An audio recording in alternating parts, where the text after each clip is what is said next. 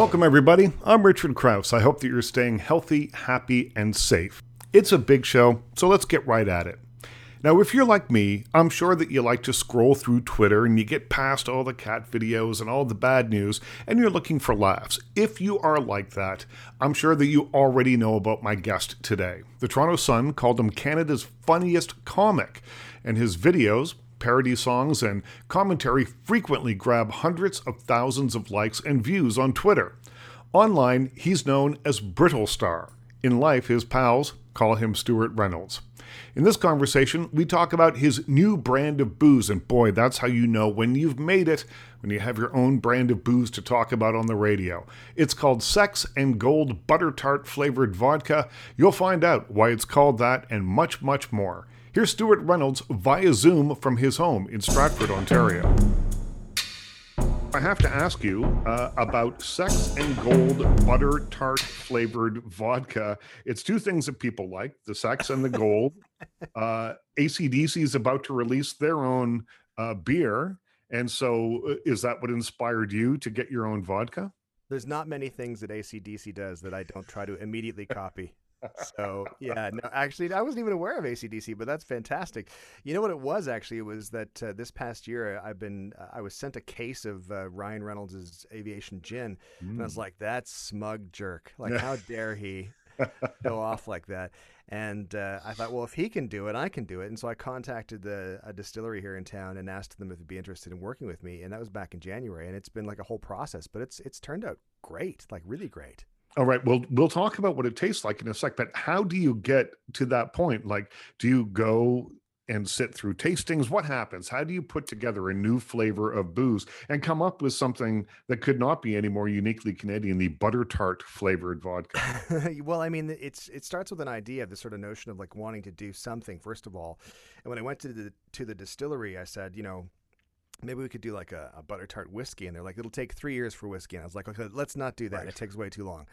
How fast is vodka? And they said a day. And I said, perfect. Sounds excellent. And so I like your high quality, your high standards of quality. Exactly. A day, perfect. Exactly. That's the one we want. No one's got time to wait 3 years. So it's going with them with an idea and saying, I kind of want it to be this, but I don't. And I just basically explained to the guys at the distillery, I don't want to have something that's a liqueur. I don't want to have something that's too sweet. Right. But I want to have that balance of like, the butter tart sugars and the sort of butterscotch caramelly taste along with the pastry taste as well. And they somehow we went through tastings from January right through until June. And then that's a lot of vodka to taste, by the way. It is. And but it turned out amazing. Like I said, they've somehow been able to do it. And yeah, somehow. So we don't know the process. They're not dissolving butter tarts. Exactly. in big vats of vodka. They actually discussed that because the whole thing about Junction 56 is they try to use local and organic ingredients all the time. And so there was talk of melting down butter tarts, and they realized that was slightly impractical. So. Right. But they've done it with it's a corn-based vodka with a hint of wheat, and then there's like things like the molasses and all that kind of stuff that kind of give it that butter tart taste. But it's a weird thing to do, and it requires a certain amount of ego to say, hey, I would like to make a booze that's mine. You need to have a huge ego for that, and luckily I do, so that it all worked out. Well, I've always wanted to be on a beer label. I think that I would be perfect on a beer label. And Flying Monkeys beer, they have these wild labels, and the artist that does them is a guy called Bruce Chalmers, and he posted a painting that he did. And he said, "Did you see yourself in the painting?" And I said, "I did not. I'm about a half an inch tall in the back of it, but it's very definitely me. So I'm fingers crossed that ends up on a beer label." Well, listen, there's nothing stopping you. I could go for a real nice Krause EPA or something like that. That's right. Great. That's what it would be too. Yeah. And so where can people find Sex and Gold Butter Tart flavored vodka? So they can find it currently at sexandgold.ca. It'll direct them to, right now we're operating off a list. We did a release of it to our people could sign up to be notified when it went on sale for the first time for the first batch. There was 500 bottles, and it's sold out in 6 hours. Wow. And then there's another batch of 1,000 bottles coming, and that'll probably go not quite as quickly, but almost as quickly, which is great. And then once that happens, then it goes to the main distillery site, so Junction 56's site themselves. And then from there, hopefully the LCBO and other liquor stores and all that kind of stuff. So, And the name Sex and Gold. I mean, so when I think of you, that's immediately what you think of. those are two words that pop into my head. Immediately. So that started with back in 2017. I did a video called "Explaining Canada Day to Americans," and one of the lines I was explaining to my American neighbor, various things that Canada has that are great, and one of them was butter tarts. And I said, if you put Sex and Gold in a blender, you get a butter tart. And it kind of stuck, and It's been a line that's kind of stuck with me for a while. And then when we were deciding to do this vodka line, we were like, well, this seems like the obvious choice. Sex and Gold is great. And then we eventually decided that might be a bit too brazen, just saying Sex and Gold on the label on the front. So we changed it to S&Gs to be a little more discreet that way. Right. And is there a costume that you'll wear at the product launch or something?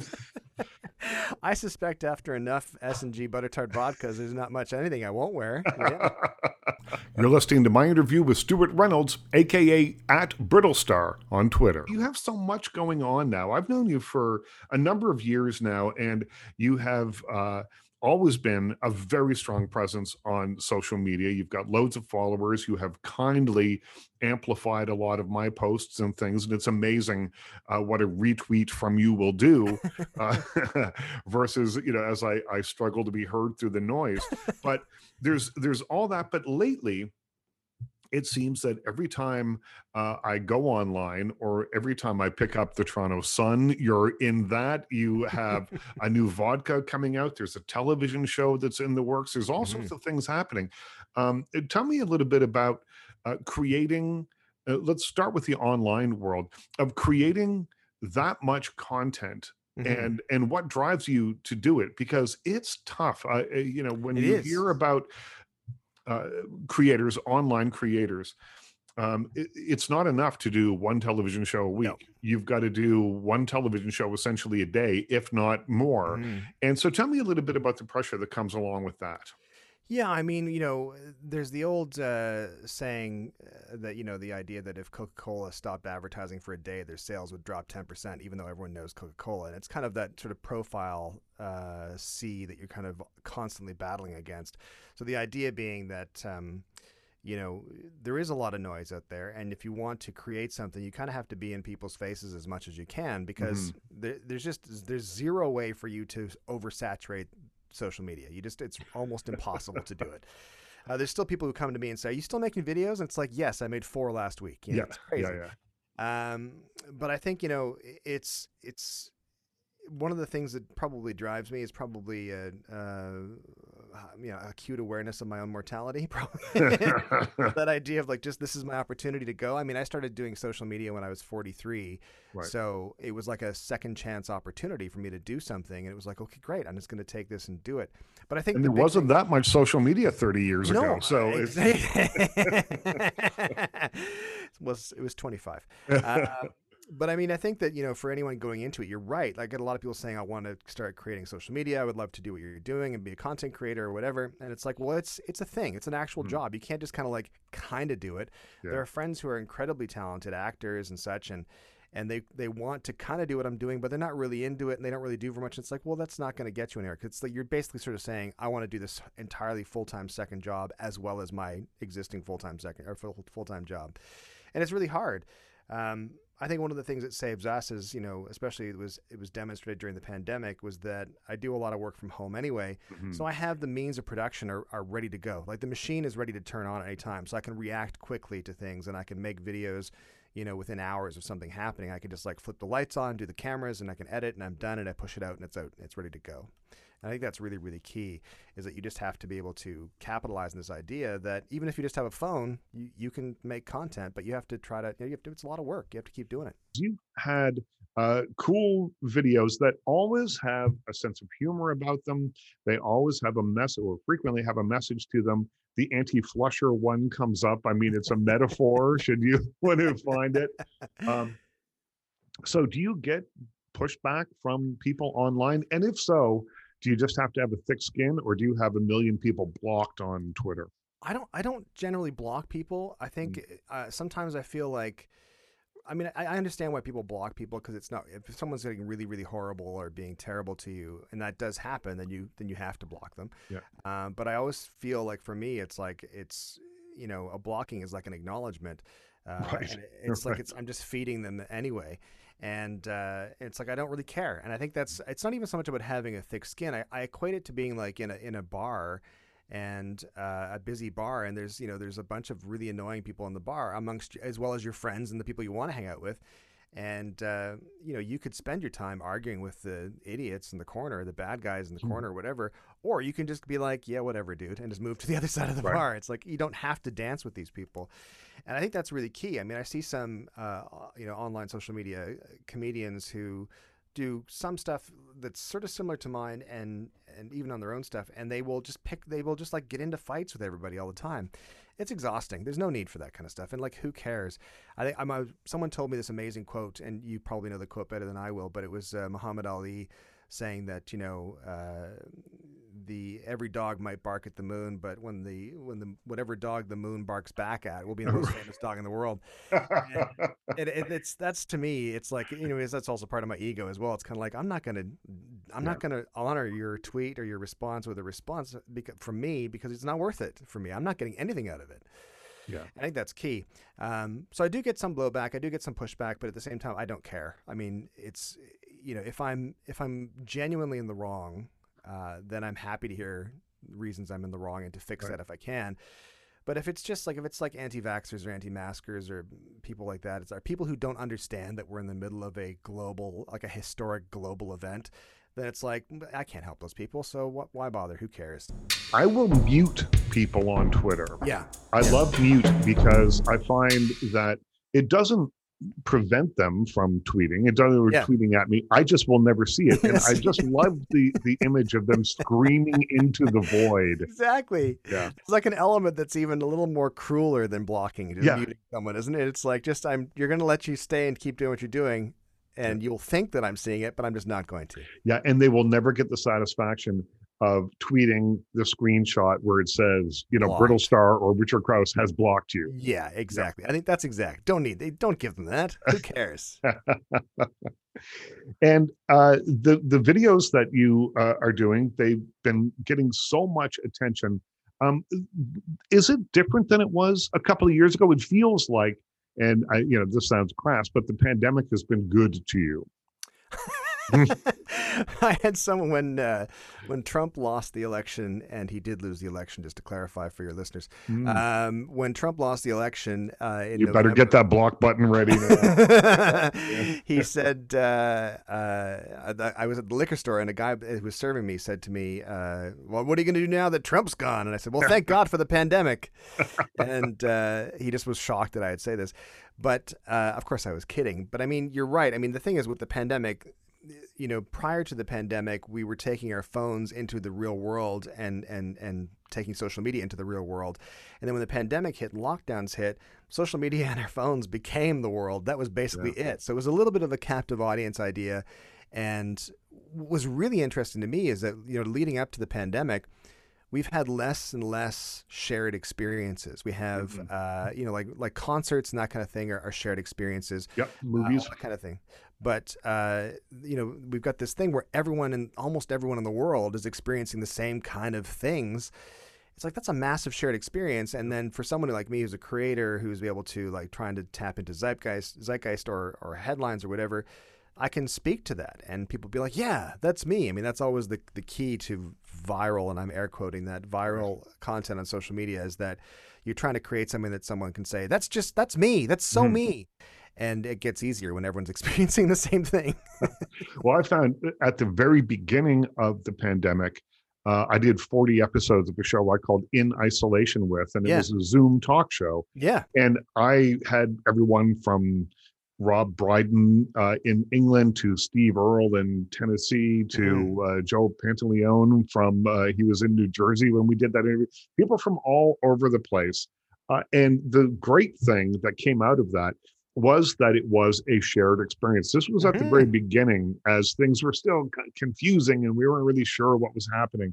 And everyone world over, no matter where I spoke to them, was having exactly the same experience. We don't Yeah. know. We're staying home. Boy, is this weird. We have to order everything in. And Yeah. I thought it was a really cool way of connecting with people without actually making a connection, of Hmm. showing, creating some sort of empathy. We are all out there doing this together. And look, England, Hmm. the US, all over the place. I had people from all over the world. And I thought it worked well. It wasn't my initial plan, to be honest, but that's the theme that Yeah. was generated over the course of the episodes. You're listening to my interview with Stuart Reynolds, aka Brittlestar, on Twitter. Yeah, I mean, it's hard to avoid that theme over the past year for sure. I mean, I think that people just got into that whole thing of like you're all experiencing the same thing. We all hate lockdowns. We all hate wearing the mask. We all don't want to get a needle, but we will get a needle if we get out of this, Yeah. and all that kind of stuff. But I mean, I hope there's so many things that have happened. I mean, not to dismiss and not dismissing any of the horrible things that happened with the pandemic, but there are so many things that have transpired and forced opportunities that have been turned into good things during the pandemic that I really hope continue. Even little, really sort of simple things like here in Stratford, where I am. They built boardwalks so that the restaurants could have full use of the sidewalk for patios. So now that the sidewalk has this lovely bend out into the road and traffic slowed down, there's umbrellas. It looks lovely. It looks amazing. And it's like, we should just be doing that all the time. That's a great idea. Let's just do that, So I'm hoping some of this stuff sticks. I don't know if it will or not, but I'm hoping some of it will. And you know what? I don't either, because I thought initially that everything would stick, that things would change. I mean, this has been a wild year and a half, and something unlike anything that anyone, unless you're over 100 years old and lived during the 1918 pandemic, have experienced before. And then I went out for a walk on Sunday when everything was open, and it's back to normal again. It's back. Yeah, I know. I mean, I think it'll take a little bit for a lot of us to kind of on-ramp back into regular life as such. But there's not as much social solidarity as I would like yet still. Well, perhaps there will be social solidarity around the television show that is coming. So this is based on something that you wrote a number of years ago. And this is just, again, one of these things that's happened during the pandemic for you that's been incredible. It's like it goes. You're making me sound very impressive. It sounds like people would say at the beginning of the pandemic, well, Shakespeare wrote King Lear during the play. Yeah, exactly. It's like, well, is that Newton all he came did? up with one of his theories. Yeah. So my response to that is that all he did? Just one play? How many videos I've done? I wrote this thing called 1950 Now back in 2018. It's a short story, and it's essentially, to sum it up, it's an apocalyptic breakfast club is basically what it is.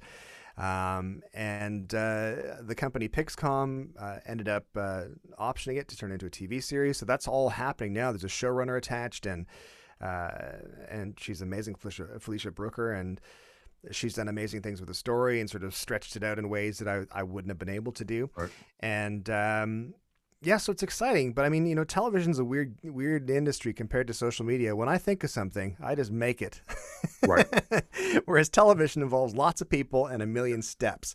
So I had a meeting with the amazing people at Pixcom in Montreal, and I said, I'm enthusiastic, and I apologize if I get annoying. And they said, oh no, you haven't been annoying at all. And I said, no, I apologize in advance for being annoying. I haven't even made it to annoying yet.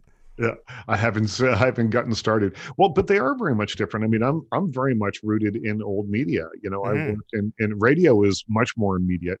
But my work on television, it takes an army of people to make it happen, and years of planning to get a show on the air and that kind of thing.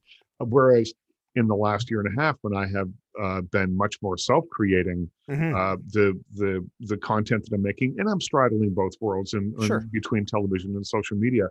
But it is cool to be able to make something at 1 o'clock and have it online at 4 o'clock and see the counter start clicking and see people enjoying it and reacting to it straight away and thinking that was just an idea that I had at noon. I know. I mean, I love that aspect of it. That's one of the things I loved about social media content creation since the start, is that notion that everyone is kind of their own little TV studio, their own little TV network, and you can kind of just like do stuff. And obviously, the videos that I make are not like I did a video about Freedom Day that I made yesterday, edited last night and posted today. And it was a script that I wrote yesterday morning as well. And that's really great to put it out there, but it's obviously, I'm playing the bartender and myself, and it's obviously not the same production level or quality as an actual TV show. But at the same time, I mean, they're different. They serve different purposes. We are in conversation here talking about how to make your voice heard over the noise of social media. Everyone's got a podcast. Everyone's got videos and things that they're posting on Twitter. How do you make yourself heard? This is what Stuart had to say.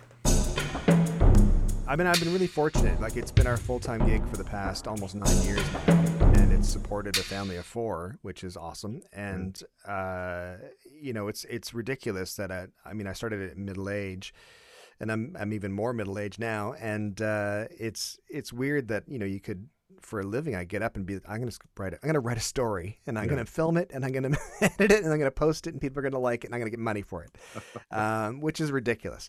But I'm very grateful for that. But I think that there's like a weird aspirational. I think I've been fortunate, and I'm not really religious, but I'll say blessed with hashtag blessed. Hashtag blessed with exactly with this sort of weird aspirational quality about when people see me on camera.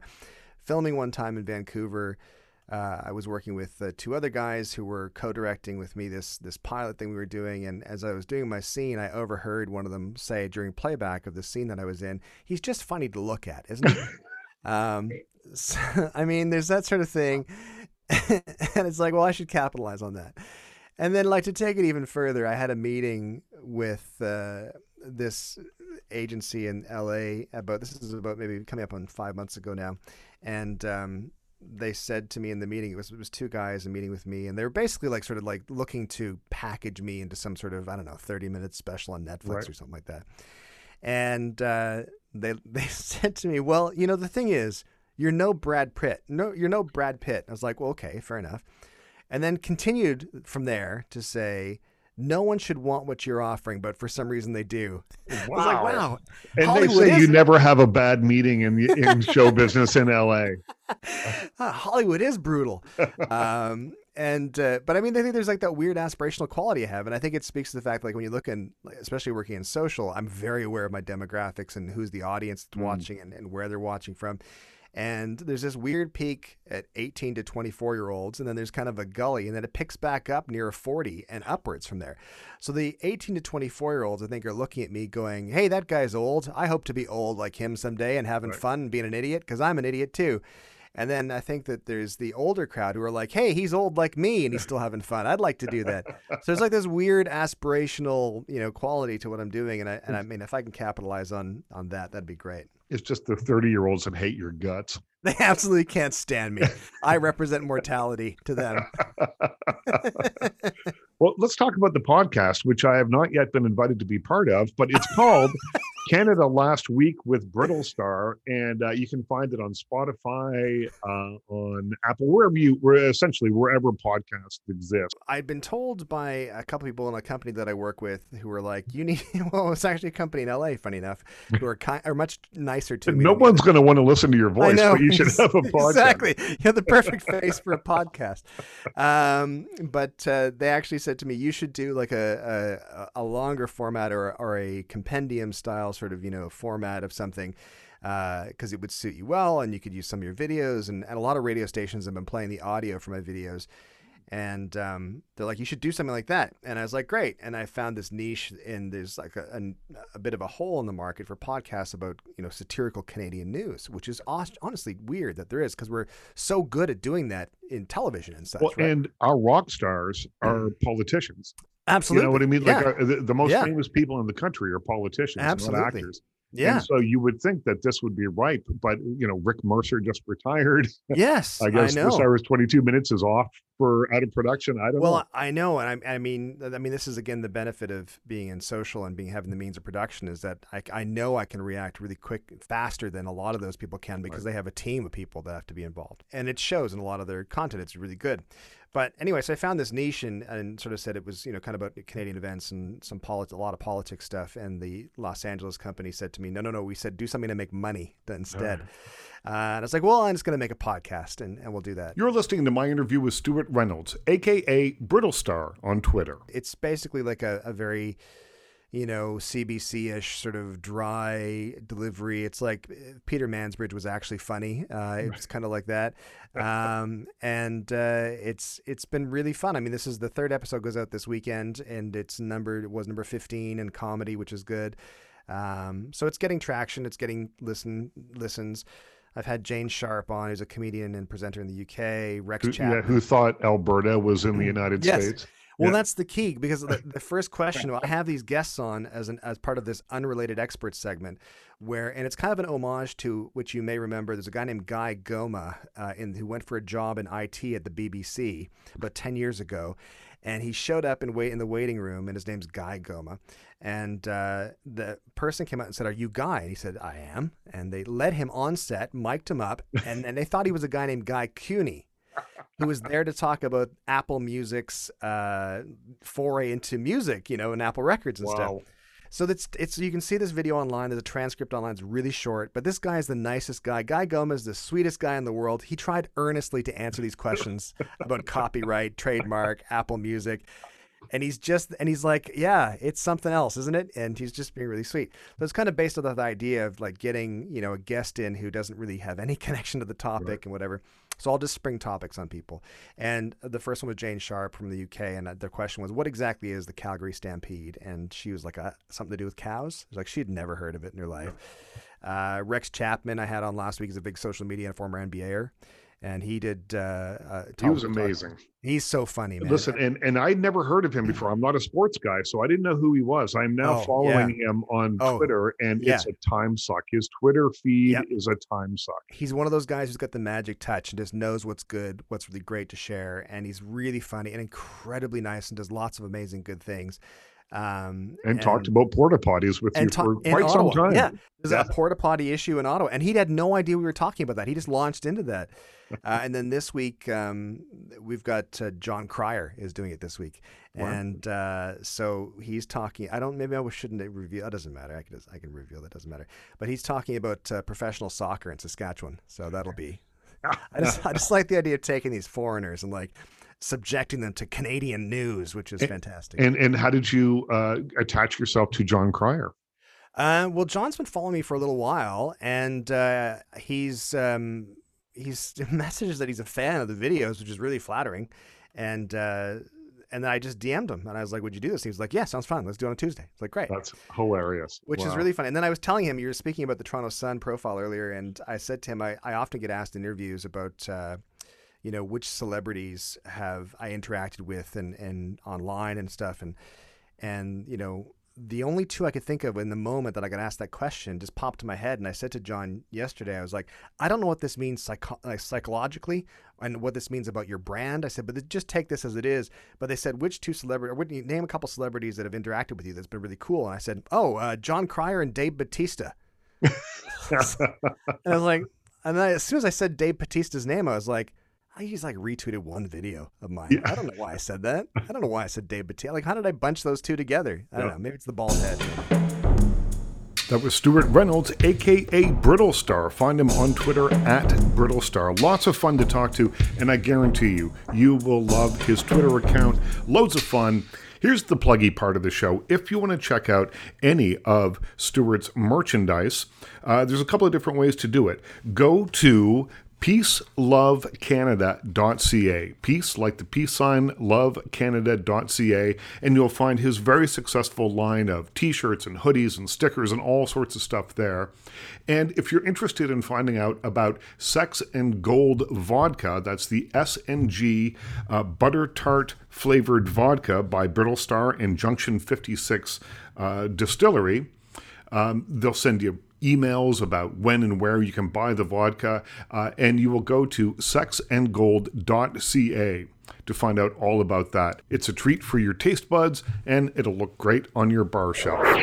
Singer, actor, and all-round nice person Shelley Hamilton joins me to talk about her new music, making music videos during COVID, and her new habit of writing at least one letter a week to a friend or a stranger, a process that she details in her new podcast, Mother Love. But why did she start doing it? Well, I started doing it well before the pandemic. I did it as a resolution for myself, not as a resolution, but I wanted to change it up and get back to something that I enjoyed. And creatively, one of the first things I did was writing when I was a little girl. I used to be pen pals to friends of mine in Nova Scotia. And I just thought during this time, we need to have that sense of really connecting and that someone thought of us. Mm-hmm. And what a wonderful way to feel like your day is made is when you open a letter. Like of all things to get in this day and age, to get a letter that someone thought, to take a pen in hand, right, send it in a post office and put a stamp on it. I just thought, wow, what a great thing to do. So I started doing that in January just to connect with people I hadn't spoken to in a while in a letter. And then the pandemic hit. And then it became a whole completely different way of connecting. Then it became outreach. Then it became love. Then it became, are you okay? Then it became surprise. I hope this makes your day, when we really all have been feeling so terrible. And I went from just writing just to people that I knew to people that I didn't know. I wrote to a stranger in my neighborhood because they just moved in and maybe didn't know anybody. And I wanted them to know, hey, here's your neighbor. And even though we can't see each other, I want to welcome you to the neighborhood. I sent a letter to a person that was connected to me through another friend of mine because I'd written her a letter. And this person was going through cancer. So I wrote her a letter to let her know that I'm thinking of her. And as a cancer survivor, I know what that feels like to have that letter of connection. I wrote to people that other people had told me about that were going through hard times and they needed to feel like someone thought of them. And the last thing they would do is have someone speak to them about their sadness. So I wrote them a letter to say, I want you to know how valuable you are and that I know you've given to others and I'm a stranger giving to you and sending you love. It's the last thing anyone's expecting is to hear someone say, I see you and I hear you. And especially during this time, it meant more than ever that I sent these letters to people. My mother-in-law, who just recently passed, was in long-term care. And I wrote letters to a lot of the caregivers that didn't know me, but I knew what they had done for her. And I knew what they were doing for others. There just seems to be right now a sense of us needing to remember, even though we're coming out of the curve, that we are still in it and there are still people that are dealing with the pain and the loss of this. And I know for myself personally, I've been feeling a lot of loss ever since the massacres in Nova Scotia. And that was another area I hit. I wrote so many letters to people in Nova Scotia when that happened because my pain and my loss was with that province. And I wanted them to know I was with them. And I still am. I'm still feeling the pain of that. And there's a lot of that going on right now. So we're going through such a crazy evolution during this pandemic. And there are a lot of emotions that everyone's going through. And I just felt like as a writer, it was really good to connect and let people know that I was there for them in that way. And that maybe they could write a letter to someone else and pass it forward. Right. One of the best things I've heard is people saying they started writing letters.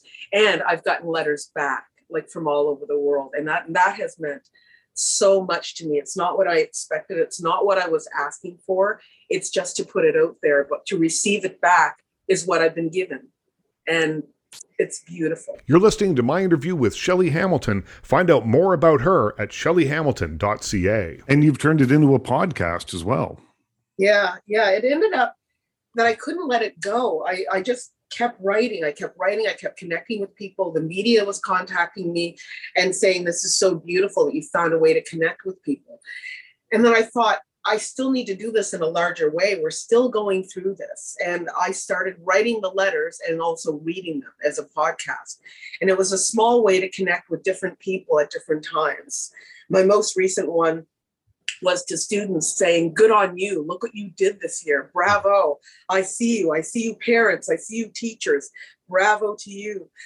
The other one before that was a letter to my mother-in-law. When she passed, I wanted to be able to have a way to say goodbye to her because during COVID, we're so limited on how we can say goodbye. Mm-hmm.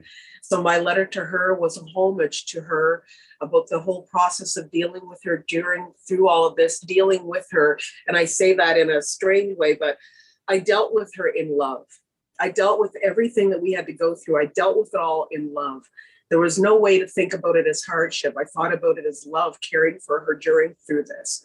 And so I wanted to write a letter to her because I knew when she passed, she could hear me. And I wanted others to hear how I felt through that process. So some of the stuff has been raw. It's been honest. Some of it's just been reflective. And it's just to be able to have a moment if anyone else wants to say, yeah, I've been kind of feeling like that. Here I am just talking about what we're feeling. And it's where can people find the podcast? They can find it right now on SoundCloud, and they can just look me up on Mother Love. And if they want to find the letters, they can also read them on Instagram and on Twitter. But if they want to listen to what I'm saying, it's always best to go to the SoundCloud and listen to me there. Go to the source. Well, you've been busy. I mean, you wrote me an email the other day. And I'm just trying to stay in touch, Richard. You're just I know. lovely. I love you. Absolutely. And I was thrilled to get it. And but there's so much. I mean, during the pandemic, people have gone a couple of different ways. I've noticed people have either withdrawn a little bit and just said, you know what, I'm going to take this time as a moment for reflection. Some people have said, I'm going to take this time as a moment of reflection, but I'm also going to create things. So the letters, the podcast, you've been nominated for a couple of awards, the Canadian Folk Music Award for songwriting with the Afro-Métis Nation, the album Constitution. There's a lot going on there. You've made 4 videos and produced and recorded 4 videos. So tell me a little bit about making music when you can't be with other people. It was crazy. And it still is crazy. The uncertainty of what's going on with us in the industry is just so odd. You're just trying to work around what you can work around and do what you can do despite what you can't do. So when it came to the videos, that was crazy. How do I create videos immediately when I'm feeling the energy to put this message out there when I can't get together with anybody? So it was very spontaneous. When I did the first video, it was a recording I did the last gig I did prior to the pandemic hitting us. So a week afterwards, I had nothing to do, sitting in my house and realizing I can't go anywhere or do anything. Yeah. And the last gig, we just happened to record raw footage on the floor because we're new band, new gig. I wanted to see how we're sounding. And that was the first one. It was a raw video on the floor that we just recorded and produced because the message was stay strong. Mm-hmm. The message of the song was the title of the song. And if we needed a message to stay strong, it was that time. Stay strong. Stay strong.